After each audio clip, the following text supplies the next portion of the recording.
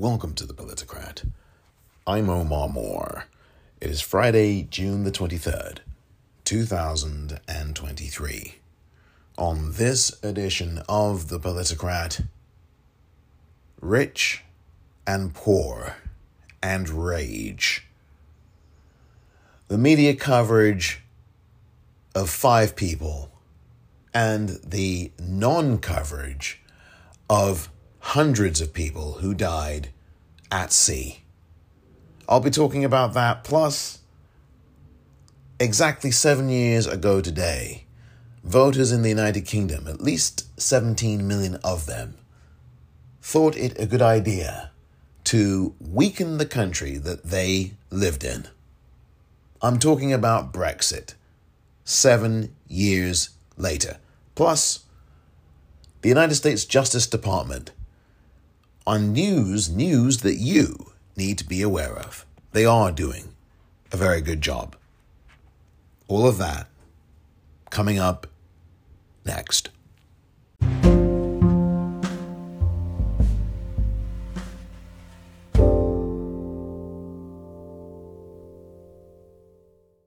Dear listener, thank you very much indeed for joining me here on the Politicrat Daily Podcast for this Friday. It's always a pleasure to have you aboard. Thank you very much for being a part of all of this, because I can't do this without you, the listener. You've been sensational as always. Your loyalty is humbling and, I tell you, very flattering indeed. And I do not take you or it lightly. So thank you very much for joining me here on this edition, or whenever you happen to be listening to this edition of the Politicrat Daily Podcast. It is Friday, June the 23rd, 2023, and I do hope you are well in the general vicinity of feeling good and feeling healthy, and I do hope that things are going your way. If they're not, may they start to go your way very, very soon. It's a very tough life out here in this world, and you know, the idealized images that we get bombarded with each and every second of the day, I think only serve to make things worse, because really those images are fantasy. They are fantasy, and some of them are on social media. So be aware of that. I'm sure you are. That, look, life is not meant to be an easy street. Now, some of us get our fair share of difficulties, and some of us get too many of our fair shares, more than our fair share. And we are still here. We still thrive despite it all. We fight back. We prevail. We endure. We suffer. And we continue forward. And it is difficult sometimes to do that. But I do urge you to persevere and hang in there and keep going. Even when you don't feel like going on. Well, there are people who can help you in this world. And you can always count on yours truly as a supporter of your efforts. So I have my 100% commitment of wishing you all the very best in life. And you have my support. So keep fighting forward, dear listener. And thank you indeed for your time. It is Friday, as I've said. And yes, I did an episode yesterday. And I talked about Kevin McCarthy's fascism. And I also talked about the horror of what happened off the Atlantic Ocean in that Titan submersible. Now, I did express my condolences yesterday, dear listener, and now I remain the same way on that. But a lot of information I have become privy to in the last day or so since I did that episode just yesterday. And pardon me and excuse me. A lot of information has been gleaned by yours truly that I did not have, or was not privy to, or not aware of at the time I did the episode. Now, maybe had I been aware of that information, dear listener, I might have sounded a bit different. And today, I do sound different in a lot of ways. I, quite frankly, dear listener, have a little bit of a different take since yesterday on some of the things that I talked about yesterday on the Politicrat Daily Podcast.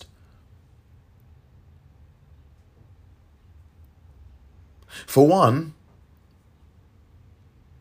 the U.S. Navy heard what it believed was the Titan submersible exploding, or should I say imploding, days ago.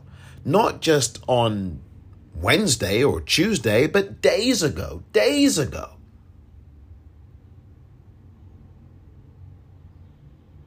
The Wall Street Journal,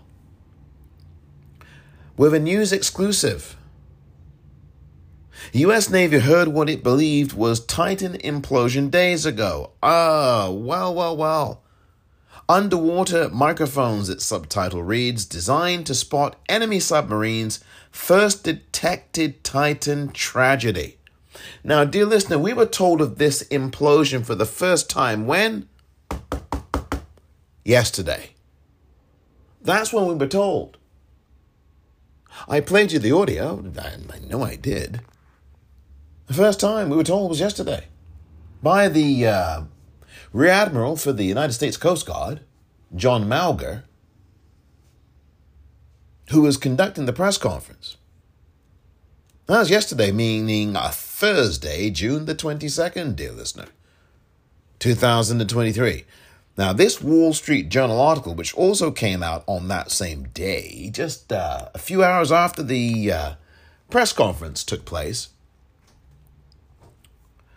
is saying that the U.S. Navy heard the implosion days ago. I'm going to read you a portion of this article. I might actually read you the whole thing. The Wall Street Journal is owned by, yes, indeed, you know who this is, owned by the, Fox News cretin of cretins, Rupert Murdoch. Just full disclosure on that. Here's what this article says. I might just read it in full to you. A top secret military acoustic detection system designed to spot enemy submarines first heard what the U.S. Navy suspected was the Titan submersible implosion hours after the submersible began its voyage, officials involved in the search said. The Navy began listening for the Titan almost as soon as the sub lost communications, according to a U.S. defense official. Shortly after the submersible's disappearance Sunday, the U.S. system detected what it suspected was the sound of an implosion near the debris site discovered Thursday and reported its findings to the Coast Guard commander on site, U.S. defense officials said. I'm actually going to stop there for a moment. About 2.5 minutes ago, or thereabouts, I said to you, dear listener, that yesterday, Thursday, June the 22nd, 2023, there was a press conference held by whom? That's right, the United States Coast Guard, Rear Admiral John Malger, in which he said that there was an implosion. Now, he didn't specify when. He said there was one. And he mentioned that the debris was discovered yesterday, meaning Thursday. Now, this article I just read you the first 2 paragraphs of said that the implosion, at least the sound of one, suspected to be the submersible, was reported to the Coast Guard commander on Sunday. That would have been what? 5 days ago now. Yesterday, 4 days ago. So someone at the United States Coast Guard, and certainly the Coast Guard commander on site, and I know it wasn't just limited to that one person, people inside the United States Coast Guard had known that there was a sound of an implosion, or at least a suspected implosion, detected 4 days ago, 4 days prior. to the press conference. I want to know whether or not Rear Admiral John Malger of the U.S. Coast Guard was privy to this information but just didn't disclose it yesterday. And then the question becomes, why was this information not disclosed to the public, at least by the bare minimum, Monday of this week? Why wasn't it disclosed until this Wall Street Journal article on Thursday evening yesterday? That's one question I have. Why not tell the public until Thursday? Why do that?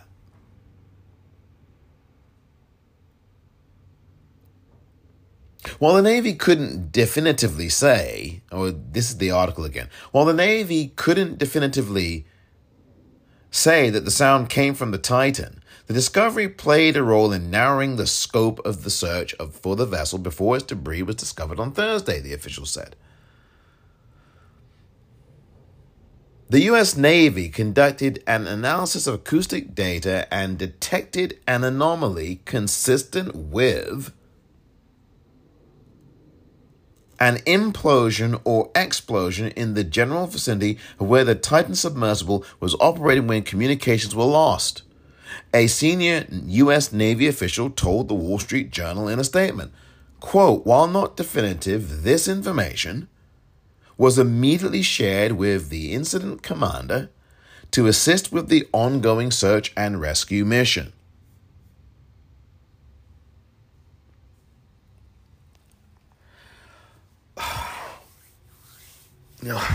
Dear listener, I'm confused about something. I'm really confused about something. Maybe I can get your assistance. And I mean that sincerely and not in any kind of condescending manner.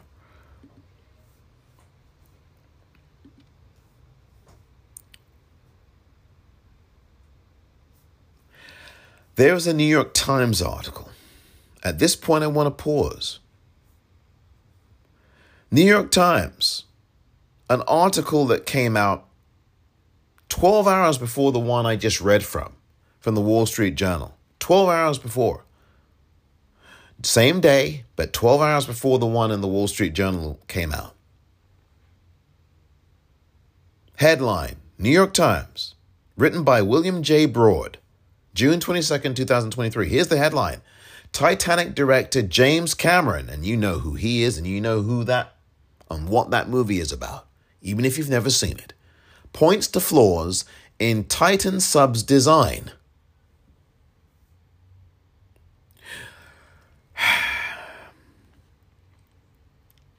The Titanic director and diving expert said he'd had concerns from the start about the vehicle's hull composition and claims about its network of hull sensors.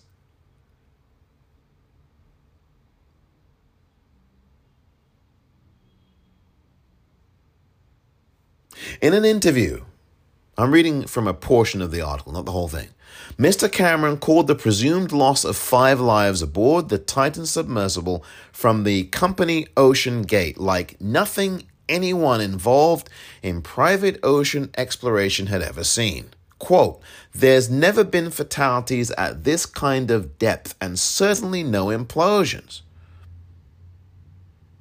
An implosion in the deep sea happens when the crushing pressures of the abyss cause a hollow object to collapse violently inward. If the object is big enough to hold 5 people," Mr. Cameron said in an interview, quote, "it's going to be an extremely violent event, like 10 cases of dynamite going off." I stop there for you, dear listener, because James Cameron has done this dive many times, the same exact one, in a vehicle that he built.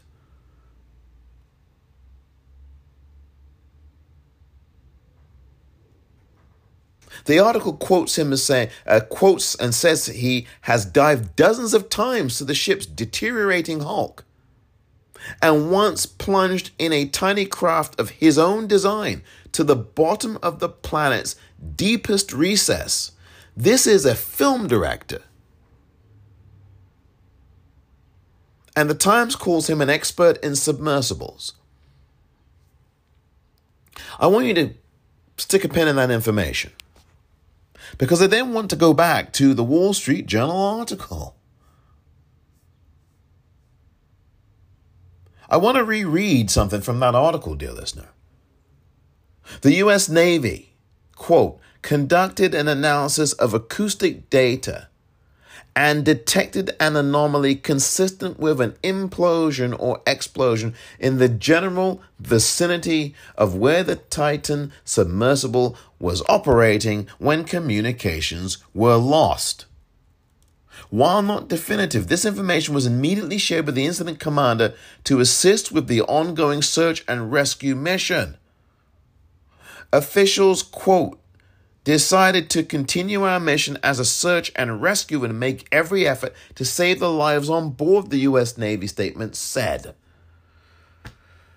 Now, how on earth, given what I just told you, that James Cameron, who has been hailed as an expert, the film director, made the film Titanic, has been in a deep sea vehicle like this of his own making dozens of times, and has at least been down to the surface 1 billion times, basically. And he said, again, that if an object like this is big enough to hold 5 people, it's going to be an extremely violent event, like 10 cases of dynamite going off. The bottom line is that those people were dead on Sunday. And what the U.S. Navy is saying makes no freaking sense.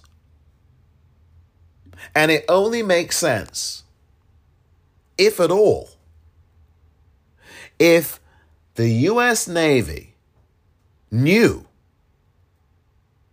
that there was no rescue. And surely someone in the U.S. Navy knew that once that implosion was heard, there was no way there was ever going to be a survivor found. And not only was there no way there was ever going to be a survivor found,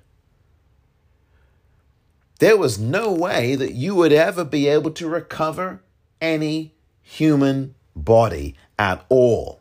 There are no bodies to recover. I'd be entirely shocked if they can find any piece of any human body down there. Plus, it's been a week since it happened. You heard the former captain of the Navy, David Marquet. That was yesterday. I played that audio and a bit more of it than that on yesterday's episode. He is saying to you there that it would have been something he would have been shocked if you could find any remains of a human body down there. And it happened a week ago. Why were we led to believe that somehow they were still alive and they were fighting for their lives? If the U.S. Navy most likely concluded that these 5 people had been dead on Sunday within 2 hours of embarking on this descent to the ocean bed, to the ocean seabed. Why would the U.S. Navy be saying, well, we decided to continue our mission for search and rescue? That makes no sense to me. Why is that being told to us? You knew that these people were dead on Sunday. If you've got a filmmaker, James Cameron, telling you that there would have been an almighty explosion, an extremely violent one, And I don't have to get graphic here. I think I've already done that with the audio that you just heard. And your own imagination can put this together that can tell you that if you have an almighty implosion or an almighty explosion, that would include the contents of that submersible, right? There were 5 human beings inside it. Use your imagination. I don't have to say anything more than that to you, dear listener. And so with that really graphic picture painted in your brain, why on earth would the U.S. Navy, quote, continue our mission as a search and rescue and make every effort to save the lives on board, end quote? Why would that be the case when you knew on Sunday you had heard an implosion that day of what you suspected to be this Titan submersible? Makes no sense. None of it makes sense. None of it makes sense.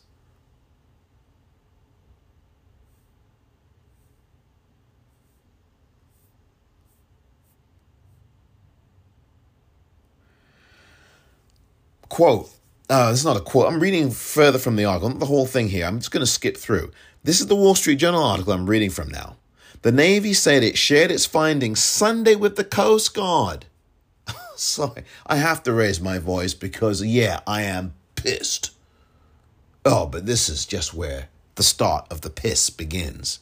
And not that kind of piss, because, no, I am really ticked off. And there's lots of things to be ticked off about. And a lot more things than this to be ticked off at. This is just a small piece of the menu. Again, the Navy said it shared its findings with the Coast Guard on Sunday. On Sunday, 5 days ago, dear listener. Why did we just learn about this yesterday? The Coast Guard led the search, U.S. defense officials said. This is the article. The U.S. held off making public what noises it had detected because it wanted to ensure search and rescue mission operations continued and couldn't say for sure it was an implosion. I've got to tell you, this is weird. Super damn weird. It's weird, okay? That's all I'm saying. It's weird. It's weird.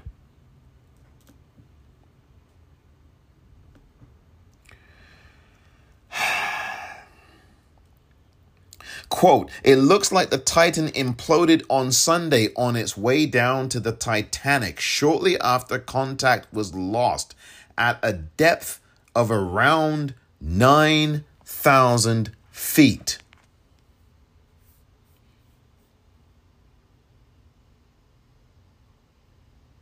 So what you're telling me, Wall Street Journal, and what the Wall Street Journal is telling you, dear listener, is that the implosion happened some 9,000 feet into the mission on Sunday. That's 1.7 miles deep. 1.7 miles.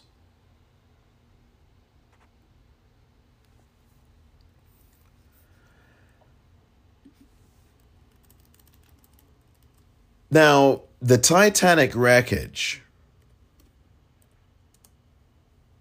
to give you an idea on the seabed, right, where that is,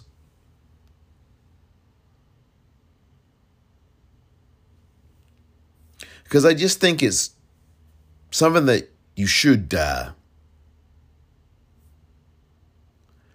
keep your visuals on.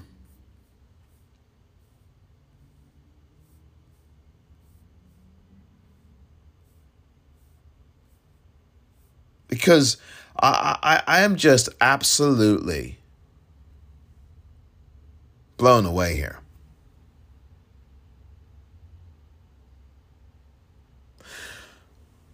The ship's wreckage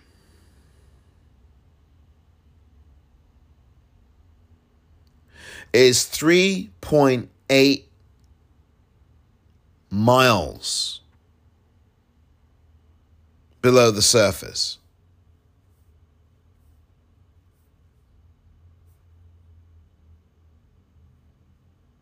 About 3 miles. It's about 3 miles. Maybe 3.8 is a bit deep, but it's roughly 3 miles. They didn't get but barely halfway down.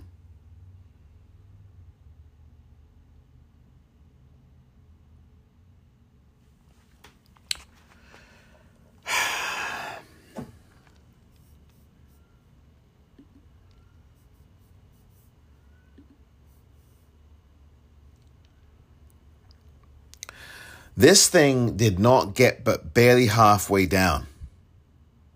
And by the way, it's more than 2 miles below the surface. They didn't get barely over halfway down, maybe halfway down. So maybe they did get within, I don't know.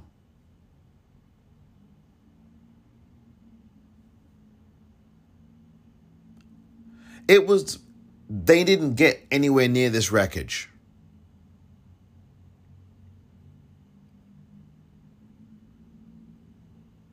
They didn't get anywhere near it.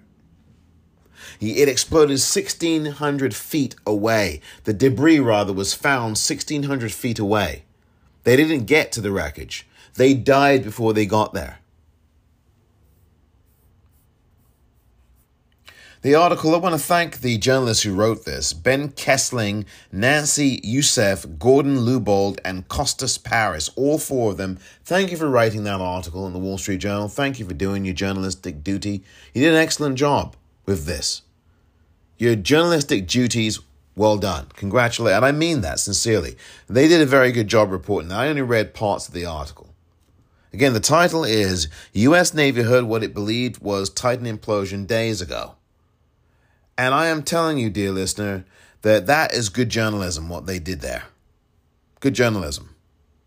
That is an exclusive from the Wall Street Journal, by the way. And I'm telling you right now, that this is something that stinks. The U.S. Navy is keeping this hush-hush. Why? I don't know. Can anyone explain? I don't know. I couldn't tell you. I couldn't tell you.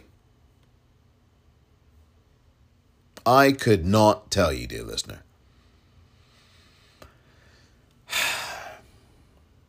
So there's that. There is that. Here, after the break, is something else that I need to express. Put it that way. Because this gets, I think, to the heart of why I do not care for the corporate news media.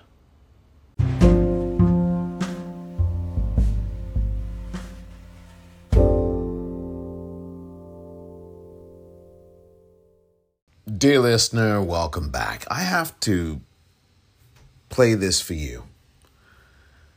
Because I sit here now and I think I've made it clear. Why is it that the United States Navy did not disclose that there was an implosion on Sunday that they had heard that gave them reason to believe it may have been the Titan? Why didn't we hear about this? And why was it not disclosed until yesterday in a Wall Street Journal article?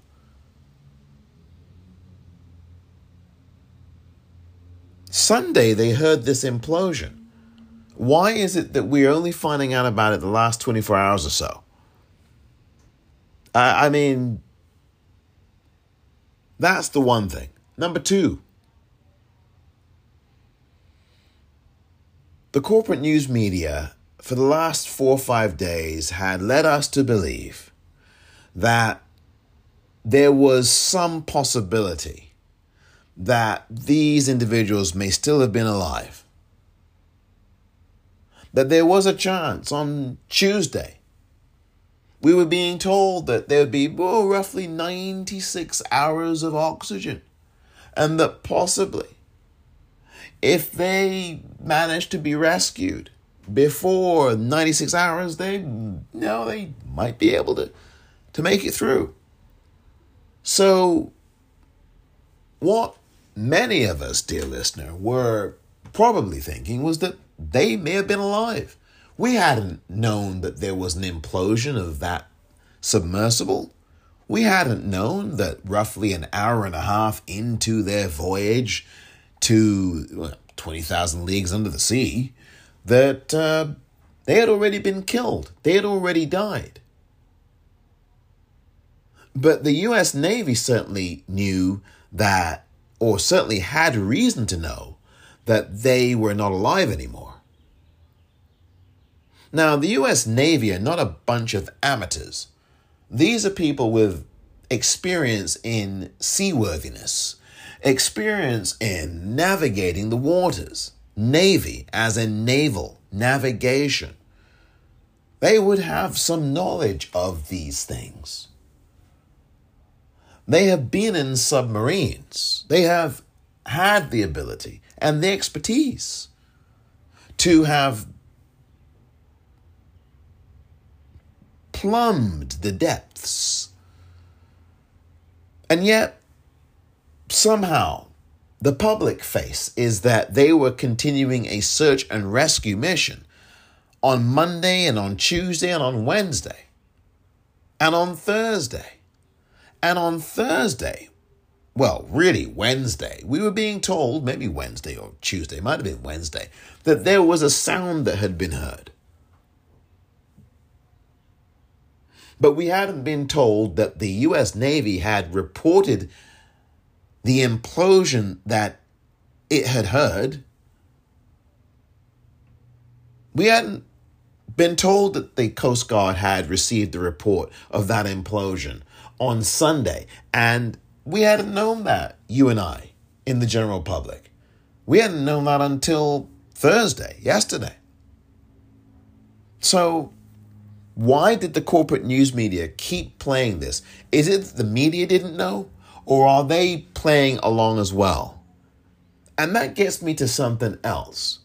These weren't just 5 everyday people. And I mean, there were everyday people. Some of them were.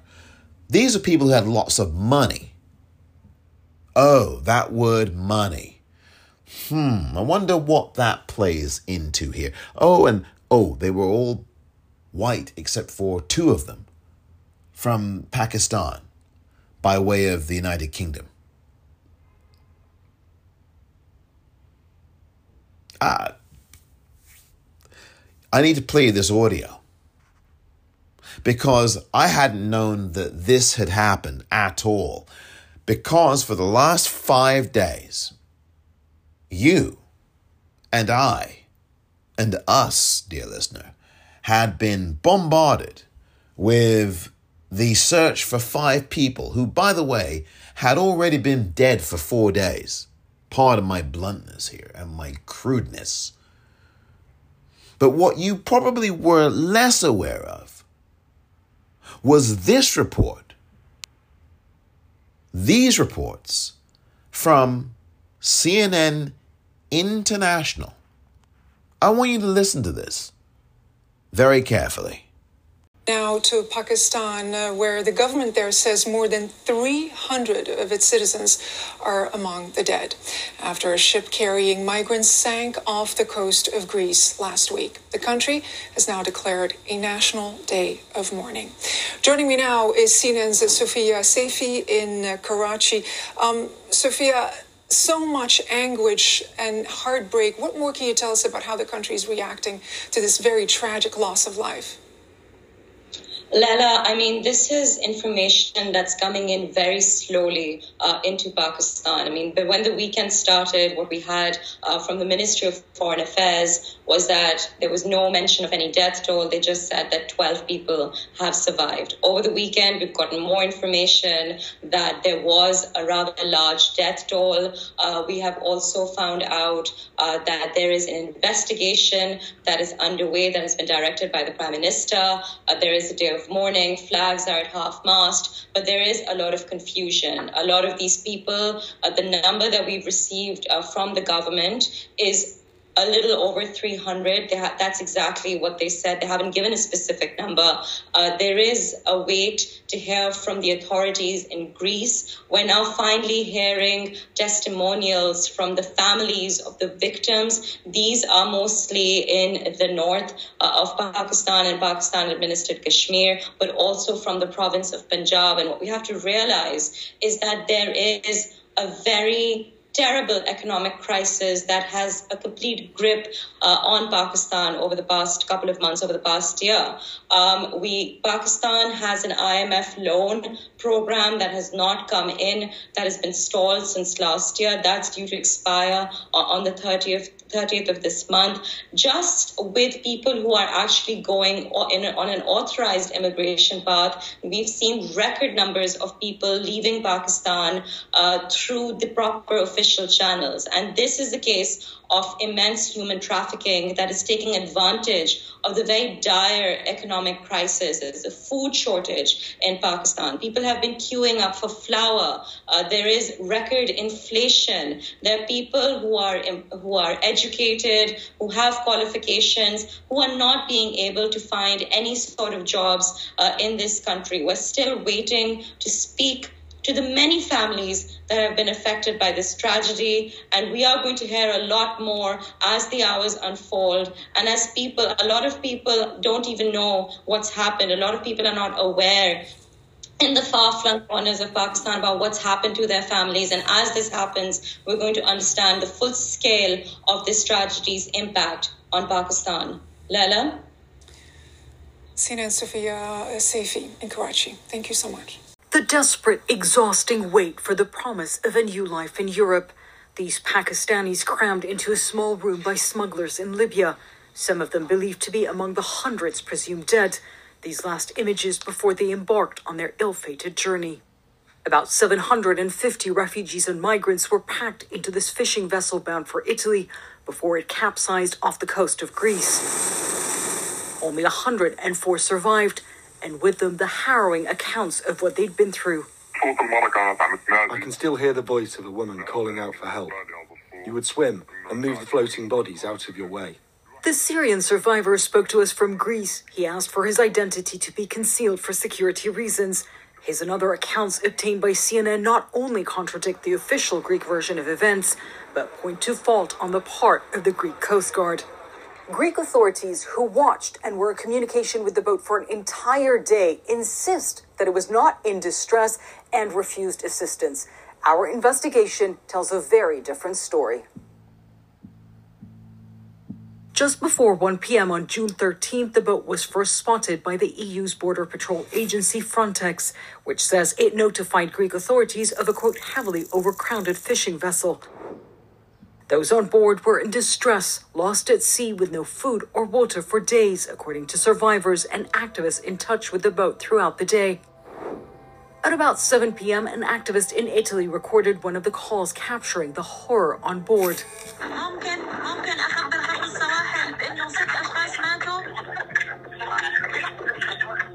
As activists repeatedly relayed calls for a rescue to authorities, 2 merchant vessels approached the boat, instructed by the Greek Coast Guard to provide the boat with food and water. But as darkness fell, at 10:40 p.m., a Greek Coast Guard vessel moves in, now the only ship on the scene. 3 hours later, the haunting last words from the boat to the activist group alarm phone. "Hello, my friend. The ship you send is..." And the line cuts out. What happened next is likely to raise more questions as the investigations continue. Survivors tell us it was a botched attempt by the Greek Coast Guard to tow their boat that caused it to capsize. They decided to throw us a rope, so the guys at the front tied it. They towed us. The boat tilted to the right and everyone was screaming. People began falling into the sea and the boat capsized. People couldn't get out from under the boat. The Greek Coast Guard have declined our request for an interview, but in previous comments, they've denied towing the trawler, saying, when the boat capsized, we were not even next to it. How could we be towing it? Instead, they blamed a, quote, shift in weight, probably caused by panic. For years, Greek authorities have been accused of systematically and violently pushing back migrants and refugees. Video like this one released by the Turkish government captured the now well-documented practice Greece denies. This deadly incident is not just about what they may have done, it's also about what they didn't do. It was clear it was unseaworthy. It was clear that it is part of a trafficking movement from Libya to Europe. So the authorities had a responsibility to intervene to save life. As Fortress Europe hardens its immigration policies to deter some of the world's most vulnerable, this disaster will almost certainly not be the last. Jemana Karache, CNN, London. 300 plus people died after a boat sank in the Mediterranean. 300 people, Pakistanis, died. And there were other people who also perished. And did you hear anything about this in your corporate news media? Did you hear about it in the United States? You might have heard about it in other countries, but you didn't really hear about it here in the United States, unless you were watching something called CNN International. Now there, you would have found that particular story. If you happen to scour CNN's website, and again, I'm not a fan of CNN. I don't watch CNN, but I did come across their website called CNN.com, and on that website, dear listener, they had this particular story. Grief shrouds remote Pakistan mountain village after Greece migrant boat tragedy. June the 22nd, 2023.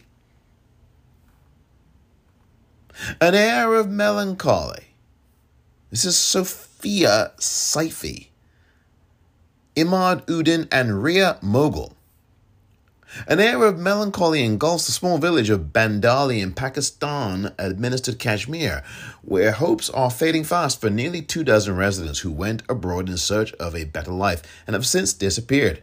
Families fight back tears as they yearn to hear what may have happened to their loved ones. All migrants aboard a boat, reportedly known as the Adriana, an overcrowded fishing trawler that capsized off the coast of Greece last week, killing at least 81 people and leaving hundreds more missing. In Pakistan, authorities said more than 300 of its nationals died in the tragedy, but did not specify how they received that information. On Thursday, the Federal Investigation Agency of Pakistan said it had confirmed 92 deaths in the incident by collecting DNA samples of family members who reported their loved ones as missing to assist with the identification of victims.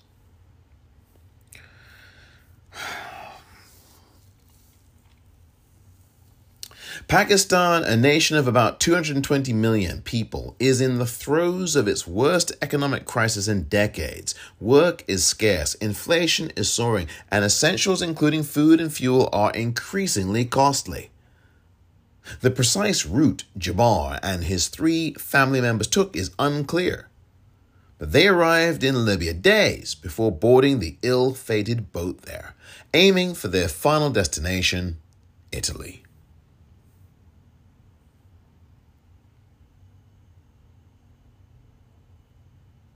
In a video sent to Anwar by his brother from Libya, and this would be Saeed Anwar. In a video sent to him by his brother from Libya, about 100 men could be seen sleeping in a small room, their bodies packed tightly together, head to toe on the floor. Now, what image does that evoke for you, dear listener? Quote, the human traffickers were keeping the refugees hungry for 72 hours, or sometimes they gave them only bread after 24 hours, end quote, Anwar said, adding they were kept in, quote, crowded conditions, end quote. Again, I ask, dear listener, what image does that evoke for you?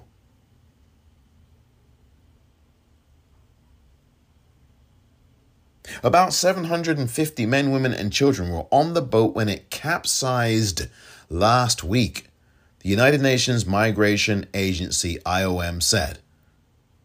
CNN spoke to survivors in Greece who said it was crammed with people spread over 3 decks. The worst was the lowest deck, where it was nearly impossible for travelers to roam or move to higher ground.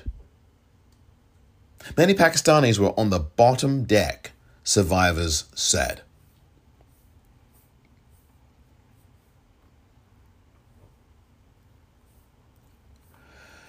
Dear listener, I know that it was CNN International that provided the story. And that's what you heard there in those 2 clips, 2 different news reports from CNN International. But the regular CNN didn't really carry this, did they? I didn't see it on their website except for this report from the World News on CNN.com. Hundreds of people dead. And I never heard about the story until yesterday. Yesterday, after I had done the episode that presumably you've heard by now. And yet we had 5 days of wall-to-wall coverage, radio, television, internet, social media on this freaking Titanic submersible, because it was a submission. They were done.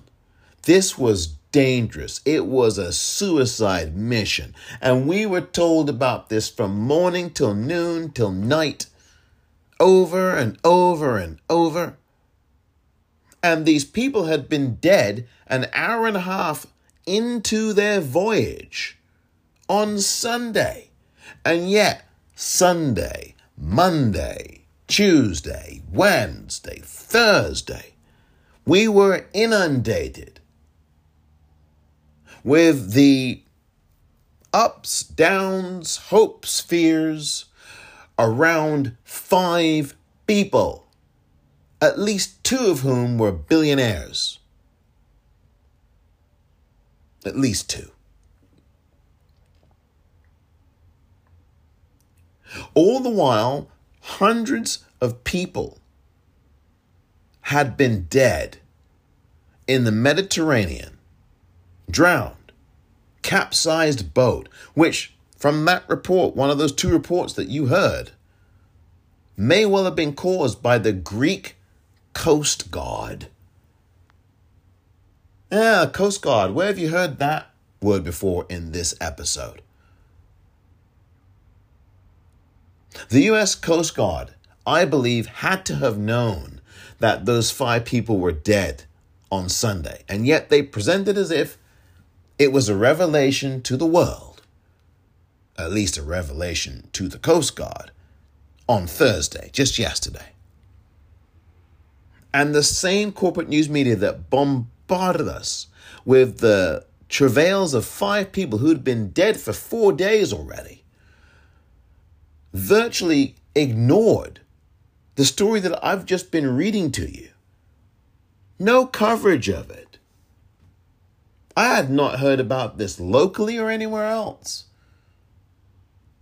You would think that 300, 400, 700 people dying from drowning would have made the news anywhere. I mean, we do hear about this in other countries, don't we? Surely the corporate news media would tell us about what's going on beyond that piece of indicted garbage. Surely we'd know more. But, there's some corporate news media, cable news TV networks that insist on telling us about one piece of garbage over and over and over again. We get to hear about him every day. If you watch that network, MSNBC, all they talk about is that piece of garbage. They do his bidding. There is no such thing as bad publicity, P.T. Barnum once said. Just so long as you spell my name right. And they are spelling his name over and over and over again. Meanwhile, there are hundreds of people dead in the Mediterranean, and it doesn't get a sniff. Oh, they're brown people and black people who died. Oh, they're quote unquote migrants. Oh, they're poor. They are not billionaires. So we don't have to care.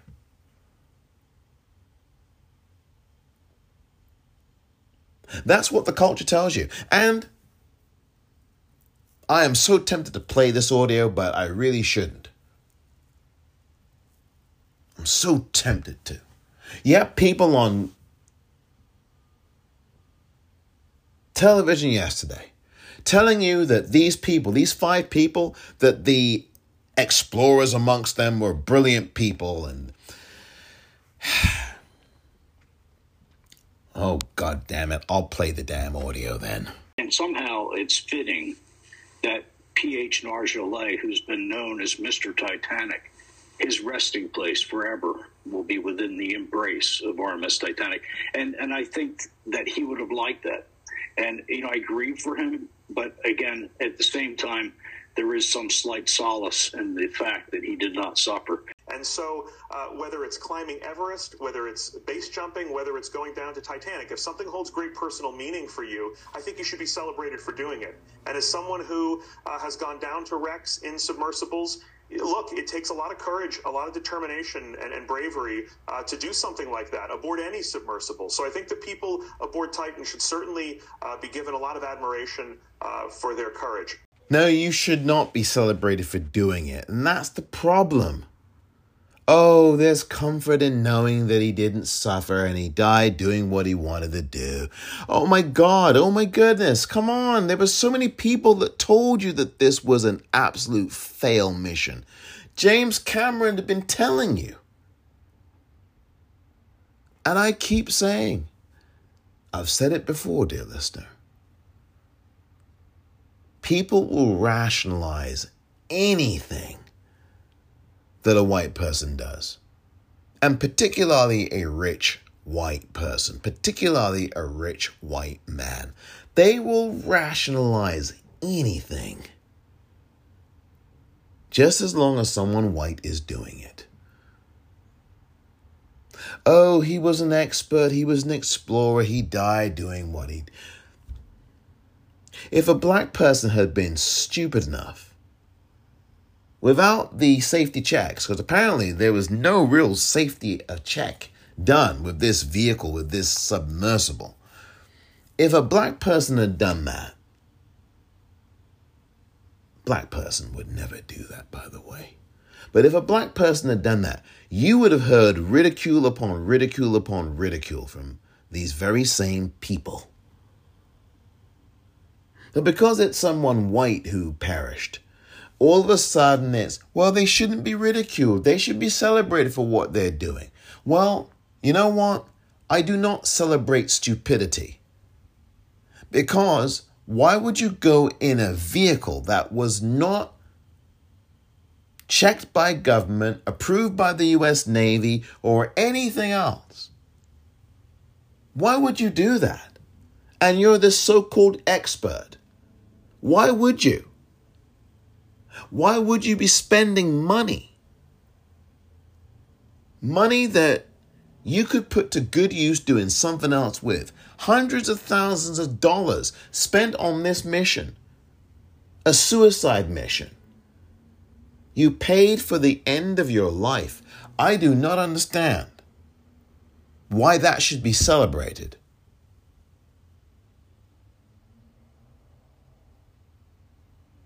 It's a culture, dear listener, that says, you know what?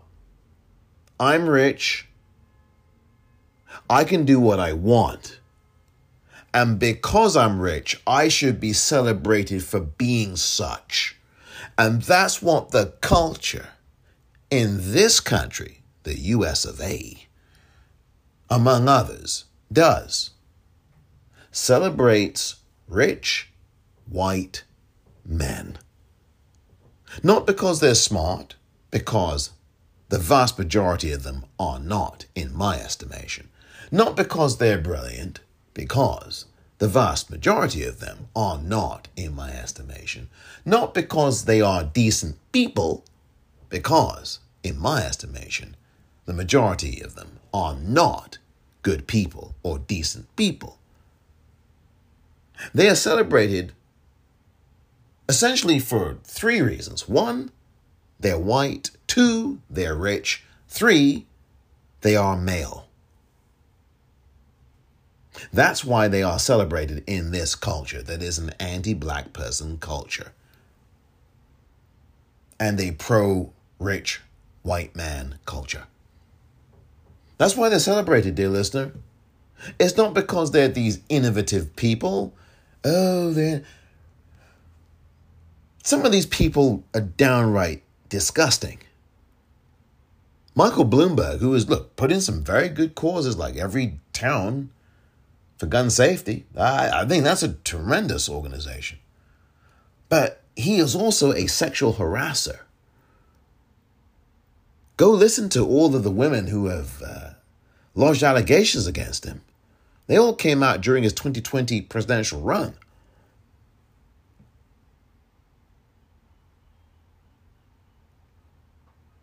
And he's also racist.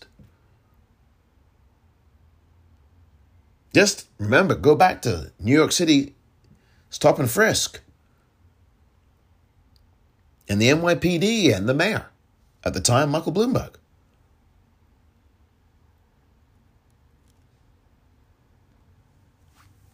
This is what happens when you have a culture, dear listener, that is all about being carefree and irresponsible. Didn't even really do the safety checks. James Cameron, I quoted from that article in the New York Times. No real safety checks done, nothing. And this is what happens when you have irresponsible, carefree people, billionaires with lots of money, but not a lot of sense. Who in their right mind is going to go in a submersible that has had safety questions and issues? That is arrogance. That is not sense. It's not sensible. And no, we should not be celebrating arrogance, because that's what this culture does. All too often is celebrate arrogance and celebrate false bravado from men, toxic men, typically white men.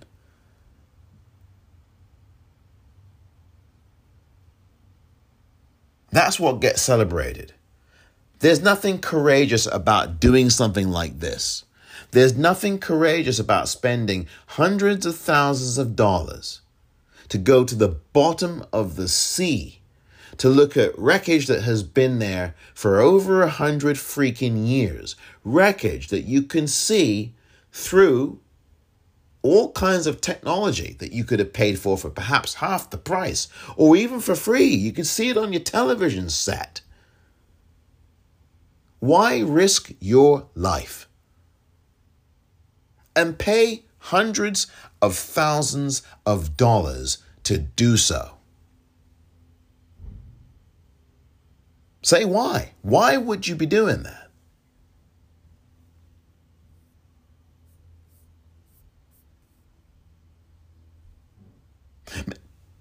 Here's the thing. I'm going to read this part again.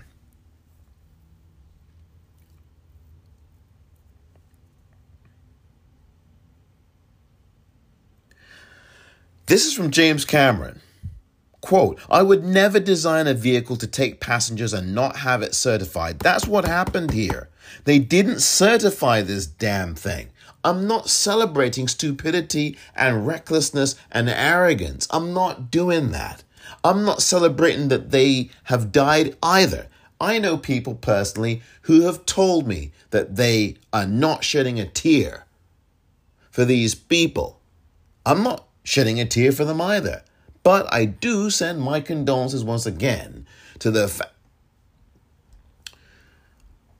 families. Mr. Cameron strongly criticized Stockton Rush. Stockton Rush, by the way, dear listener, was one of the 5 people who died. And he, James Cameron, strongly, according to the New York Times, criticized Stockton Rush. And Stockton Rush, by the way, is the billionaire, the Ocean Gate's chief executive, who piloted the submersible when it disappeared on Sunday. He criticized him, here the article says, for never getting his tourist submersible certified as safe.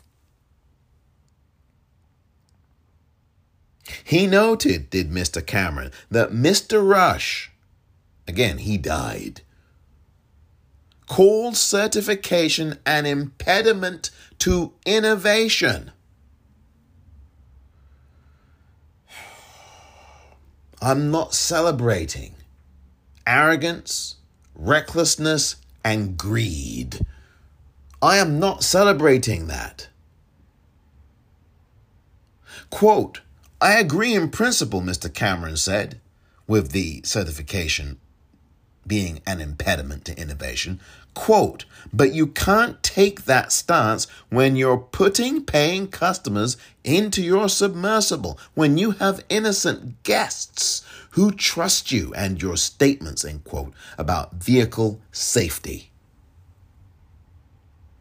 Dear listener, once again, like a broken record, I am not celebrating stupidity, arrogance, and greed.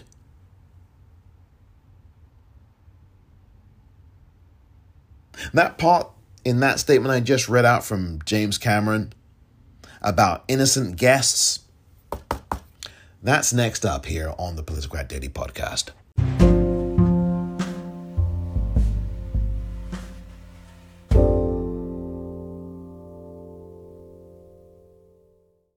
It doesn't happen like we think it does.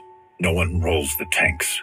No armies meet in pitched battle. It happens quietly, little by little. And because so many think it can't happen, it does happen. Little by little, the rules change. It doesn't seem shocking or sudden. And that's the point. Fewer places to vote, longer lines. Don't worry, they say. We're just improving the system. They hope we won't notice the rules are changing because they lost the last election. They hope we just won't care enough to stop them. They believe they can take America away from us, and we won't even notice. We know who they are. We know what they want. The question is, who are we? Do we let them get away with it, or do we fight? Democracy is on the ballot. Vote while your vote still counts. The Lincoln Project is responsible for the content of this advertising.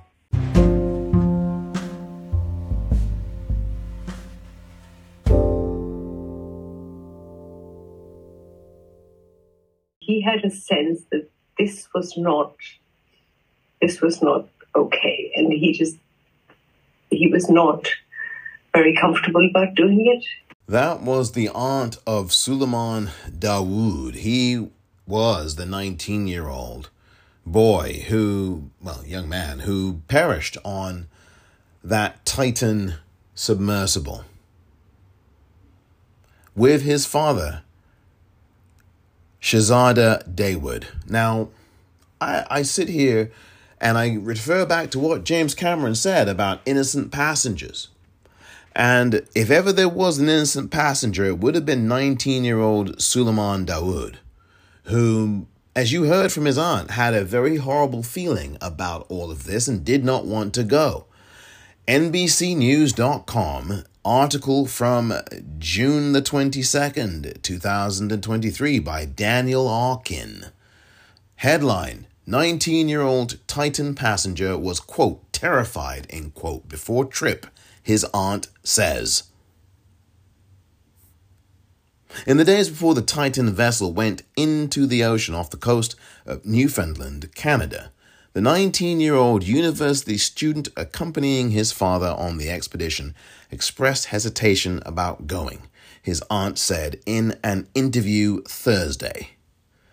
Azmeh Dawood, the older sister of Pakistani businessman Shahzada Dawood, told NBC News that her nephew, Suleiman, informed a relative that he, quote, wasn't very up for it, end quote, and felt, quote, terrified, end quote, about the trip to explore the wreckage of the Titanic. But the 19-year-old ended up going aboard Ocean Gate's 22-foot submersible because the trip fell over Father's Day weekend and he was eager to please his dad, who was passionate about the lore of the Titanic, according to Azmeh. I am thinking, this is a quote from Azmeh, the aunt of Suleiman. I am thinking of Suleiman, who is 19 in there, just perhaps gasping for breath. It's been crippling, to be honest, end quote. Azmeh said in a phone interview from the home in Amsterdam she shares with her husband, Jonathan. She was devastated on Thursday when Ocean Gate, the company behind the Titan expedition, confirmed that all 5 passengers aboard were presumed dead. The U.S. Coast Guard said that debris in the search area was consistent with a, quote, catastrophic implosion, end quote. Quote, I feel disbelief, Azmeh said, speaking through sobs. It's an unreal situation. The last 4 days were agonizing for Azmeh. She was glued to television news coverage on the hunt for the Titan, desperate for updates about her brother and nephew and fearing the worst. Here's the thing, dear listener. The U.S. Navy knew on Sunday that it was very likely that these people were dead. And to have families going through all that agony and pain for 4 more days after Sunday, when you as a United States Navy knew and you heard the implosion on Sunday, did you tell these families? Obviously not. You must have known. You must have known. I know, you don't tell the families and you put them through the ringer for 4 days. Get their hopes up. The media cooperates with you. And lo and behold. Oh, dearie me. A 19-year-old. You know what? Here's the thing, dear listener. This is what has me shaking my head. It really does. Listen to this. Listen to me now. Here's where I absolutely think that this is absolutely nuts. And I'll tell you why. You had a 48-year-old Shahzada Dawood. You had a 58-year-old Hamish Harding. You had a 77-year-old Paul-Henri Nigel. You had a 61-year-old Stockton Rush. And out of those 4 people, none of them thought that this was risky or terrifying. The only person of the 5 people who perished who had a very bad feeling about it, or at least vocalized that publicly, was Suleiman Dawood, a 19-year-old. So the 19-year-old had more sense than the 61-year-old, the 77-year-old, the 48-year-old, his father, and the 58-year-old. That's what I take away from that. And now they're all gone. And this 19-year-old who had everything to live for is gone. You know, I got to tell you something. This was selfishness. And his father is callous.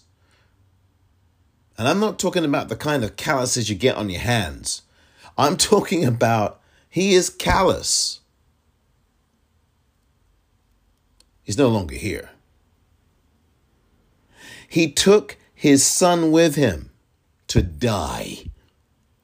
That's how I see it. Yes, in hindsight, that's the way I look at it. Is it right? Is it fair? Life ain't fair.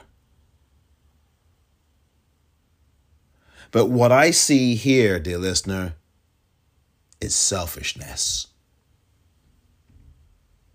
Selfishness. Absolute selfishness. You didn't have it in your heart to say, no. I'm going by myself with these other people. You stay behind. You've got everything to live for. You're 19. No. You stay here. No. Peer pressure, right? Well, not even peer pressure. He felt like he had to because it was Father's Day weekend. And now neither of them will ever have another Father's Day in their life. This 19-year-old will never be a parent. Never will be a father. 19 years old, you haven't begun to live yet. You haven't begun to live. At least his father had 48 years on him. He experienced a semblance of life. And all the rest of them, 58 years old or over. They've lived life. 58's young. So is 61. And even 77. I don't think you really start to look at people being so-called old or older until they get into their 80s. That's the way I look at it. But each of those other people had at least lived more than twice as long as this 19-year-old had. And no one's talking about this parent being a delinquent parent. If that was someone black, forget it. Oh, what are you doing bringing your 19-year-old there? Let me tell you something, because this is what was being said about Kobe Bryant. Oh, how could he bring his 16-year-old daughter on a plane, on a helicopter when it flew through fog? How could he bring her on there? What was he doing? How could those people bring their kids on there? How could Kobe Bryant do that to his daughter? I was hearing that kind of garbage. And wait, all of a sudden now, with this billionaire, oh, no one's talking about this? No one thinks it's strange that you bring your 19-year-old son on board a submersible that was not properly certified. It was not certified at all. There's no issue with that. All we're going to keep hearing is that, oh, they were great explorers and we should celebrate them. That's the kind of garbage you're hearing. These are billionaires who are selfish. That's how I look at this. I'm not glad they're dead. All I'm saying is this. If you play with water, you might just get drowned.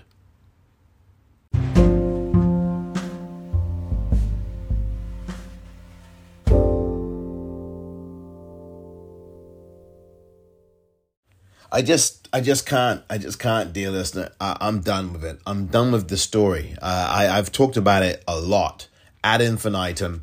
You know, no one's going to blame the billionaires. It's part of this culture. This culture, dear listener, has blood on its hands. That's what it has. It's this carefree attitude that billionaires, mostly males, who walk around with all this money, send people up into space, send people to the bottom of the sea floor. I mean, the bottom of the ocean. I mean, this is what happens when you're bored and you've got more money than sense. It's just absolutely insane. And what you should be doing is spending your money in a life-affirming way. There is nothing life-affirming about going to outer space. There is nothing life-affirming in going to the bottom of the ocean. There's nothing life-affirming about that. It's quite the opposite. And it's really revealing to me that people would spend their money who are billionaires in ways that are end-of-the-world-ish. I'm going to spend my money to go to the very bottom of the ocean floor. You must be bored. You must really be bored. I'm not going to celebrate people who are selfish or arrogant or who are billionaires. Why am I going to celebrate them? Why don't we celebrate the poor people of this world who continue to fight amidst such impossible odds? Why don't we celebrate people who are unhoused, who manage to persevere despite their circumstances? Why don't we celebrate them? Huh? Say why. Why don't we celebrate people who are less fortunate, people who don't have money, people who are living from paycheck to paycheck? Why don't we celebrate them instead of people who've got more money than God? Why are we celebrating people having wealth upon wealth upon wealth? Why is that celebrated in this culture? Well, I mean, I have lots of answers to that question, and I would imagine you do as well, dear listener. And this is absolutely disgusting and nauseating, and it explains why you were bombarded with this story, which was a story that had died literally on Sunday, and yet you were strung along by this corporate news media and the U.S. Navy, I might add, and the U.S. Coast Guard for 4 more days. Well, these people had already perished, and you ignored at the same time 2 different stories of boats capsizing and dozens, and in one case, as I said, the main story I talked about, the Pakistani victims, hundreds of people dying. Hundreds. And barely a peep of it is mentioned. Barely a peep. Oh, they're poor. Oh. And why should that be the reason why they don't get covered? I get it. I'm not naive here. I'm just asking rhetorically. Why should that be a reason that you don't cover hundreds of poor people escaping hardship? Why should that be the reason you're not covering it? Tells you about your value system. And this is all about values, dear listener. And a culture whose value system is all about you got money, you're a great human being. You don't have money, you're a failure. You suck. That's the way this juvenile culture looks at it all. I've had enough of this story, and I really am done. I'll be right back.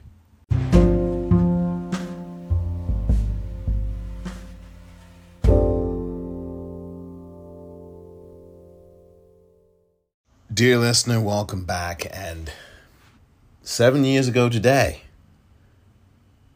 well, actually, to be precise, when it comes to this particular piece of audio, 7 years ago on June the 24th, the early morning hours of June the 24th, 7 years ago, was this.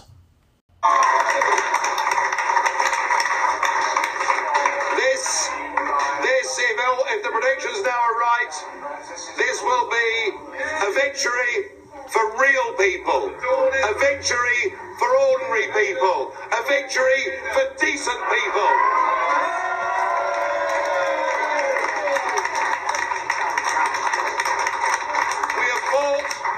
We have fought against the multinationals, we fought against the big merchant banks, we fought against big politics, we fought against lies, corruption and deceit, and today, honesty, decency and belief in nation, I think now is going to win.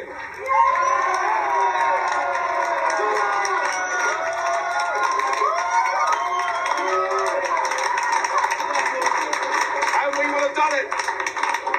We will have done it without a single bullet being fired. We'd have done it by damned hard work on the ground, by people like my friend Mr. Banks here.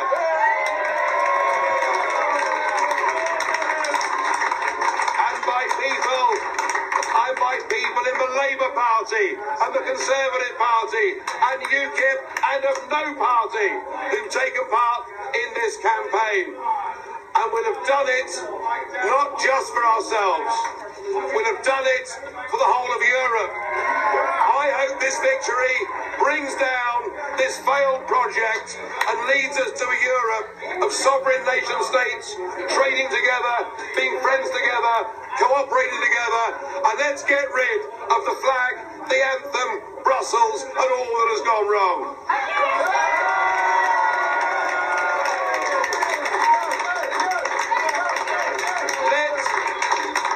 Let June the 23rd go down in our history as our Independence Day.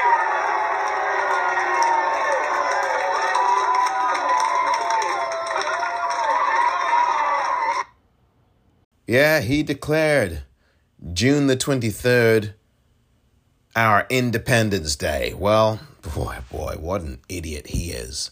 And that was, of course, Nigel Farage, who has been a fraud forever. This is the racist who, in 2016, had the infamous Breaking Point poster where he got an image from people who were in a refugee crisis. They were coming from fleeing political persecution from somewhere in the Middle East, I think. I forget where. And he incorporated that photograph into a massive billboard with the words Breaking Point on it, saying, we need to send these people back. The EU has been a failure. Look what they're allowing. They're allowing all these people to come across the border and into your country. We can't allow that. Vote to leave. That was what that Breaking Point poster billboard was about. And you can just go type up Nigel, Nigel, and then the word Farage, Farage, and then the words Breaking Point, and you will see the poster that I am referring to. Just go search that. And it was an exploitation. It was racist. And of course, white voters in the United Kingdom, many of them, of course, share the same racist tendencies that Nigel Farage does. And so what they did is vote their racism when they saw that poster, and they voted to leave. Now, people will tell you, oh, no, it was about other things. One of those things is certainly about race and black and brown people, and we don't want those people here. Now, I know they'll say, well, there are other people who are white that we didn't want here. It's all these Polish people. And maybe that is part of what they were also doing. But the fact of the matter is that you can't get away from the racism here. You just cannot. You cannot. And Nigel Farage is a piece of garbage. And he's a liar. And on June the 23rd, 2016, Brexit was something that 17 million people in the United Kingdom voted for. Oh boy, were they foolish. Some of them are only now, just exactly 7 years later, coming to the realization that it was a massive mistake to do what they did. And yet, still, Brexit has not really been done. I mean, I guess if you're talking about the Northern Ireland Protocol, just earlier this year got done, but it's just been a shambles. It's been shambolic. The country is poor as a result. The economy in the country stinks in large measure. You have a cost of living crisis that goes on, and you have a country that severed its ties with 440 million people. How on earth would you vote to sever your economic ties with over 400 million people? I don't know, but only my fellow compatriots in the United Kingdom do. At least the ones who voted for this. Exit, Brexit, oh jeez. 52% to 48%. 17.5 million people in the United Kingdom said, oh, we got to leave. We don't know what for, but we're going to leave anyway. And it was sold to you like a bill of goods.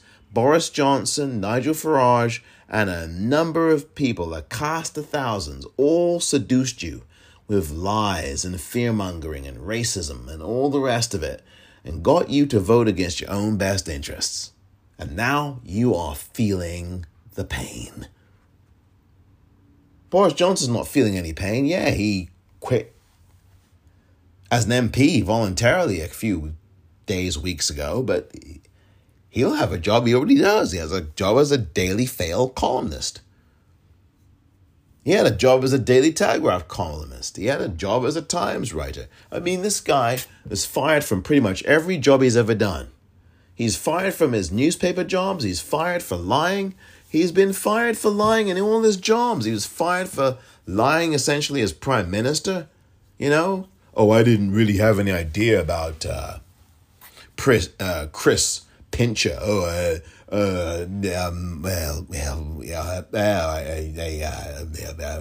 Pincher by name and by nature. I didn't say that. I didn't say bodies piled high either. Not the kind of thing I'd say. No, I wouldn't say that. I think it's very unfortunate, actually, that we didn't party during Partygate, and we told you to follow the rules, and the rules are important. They are. The rules are very important, and you must follow the guidance. You must follow the guidance of the blustery guidance of the rules must be followed, except by me. And that is Boris Johnson in a nutshell. Do as I say, not as I do. And that pig, that cretin, that piece of garbage is now out of a job as a member of parliament because he's a coward and a liar. And he cannot face the music.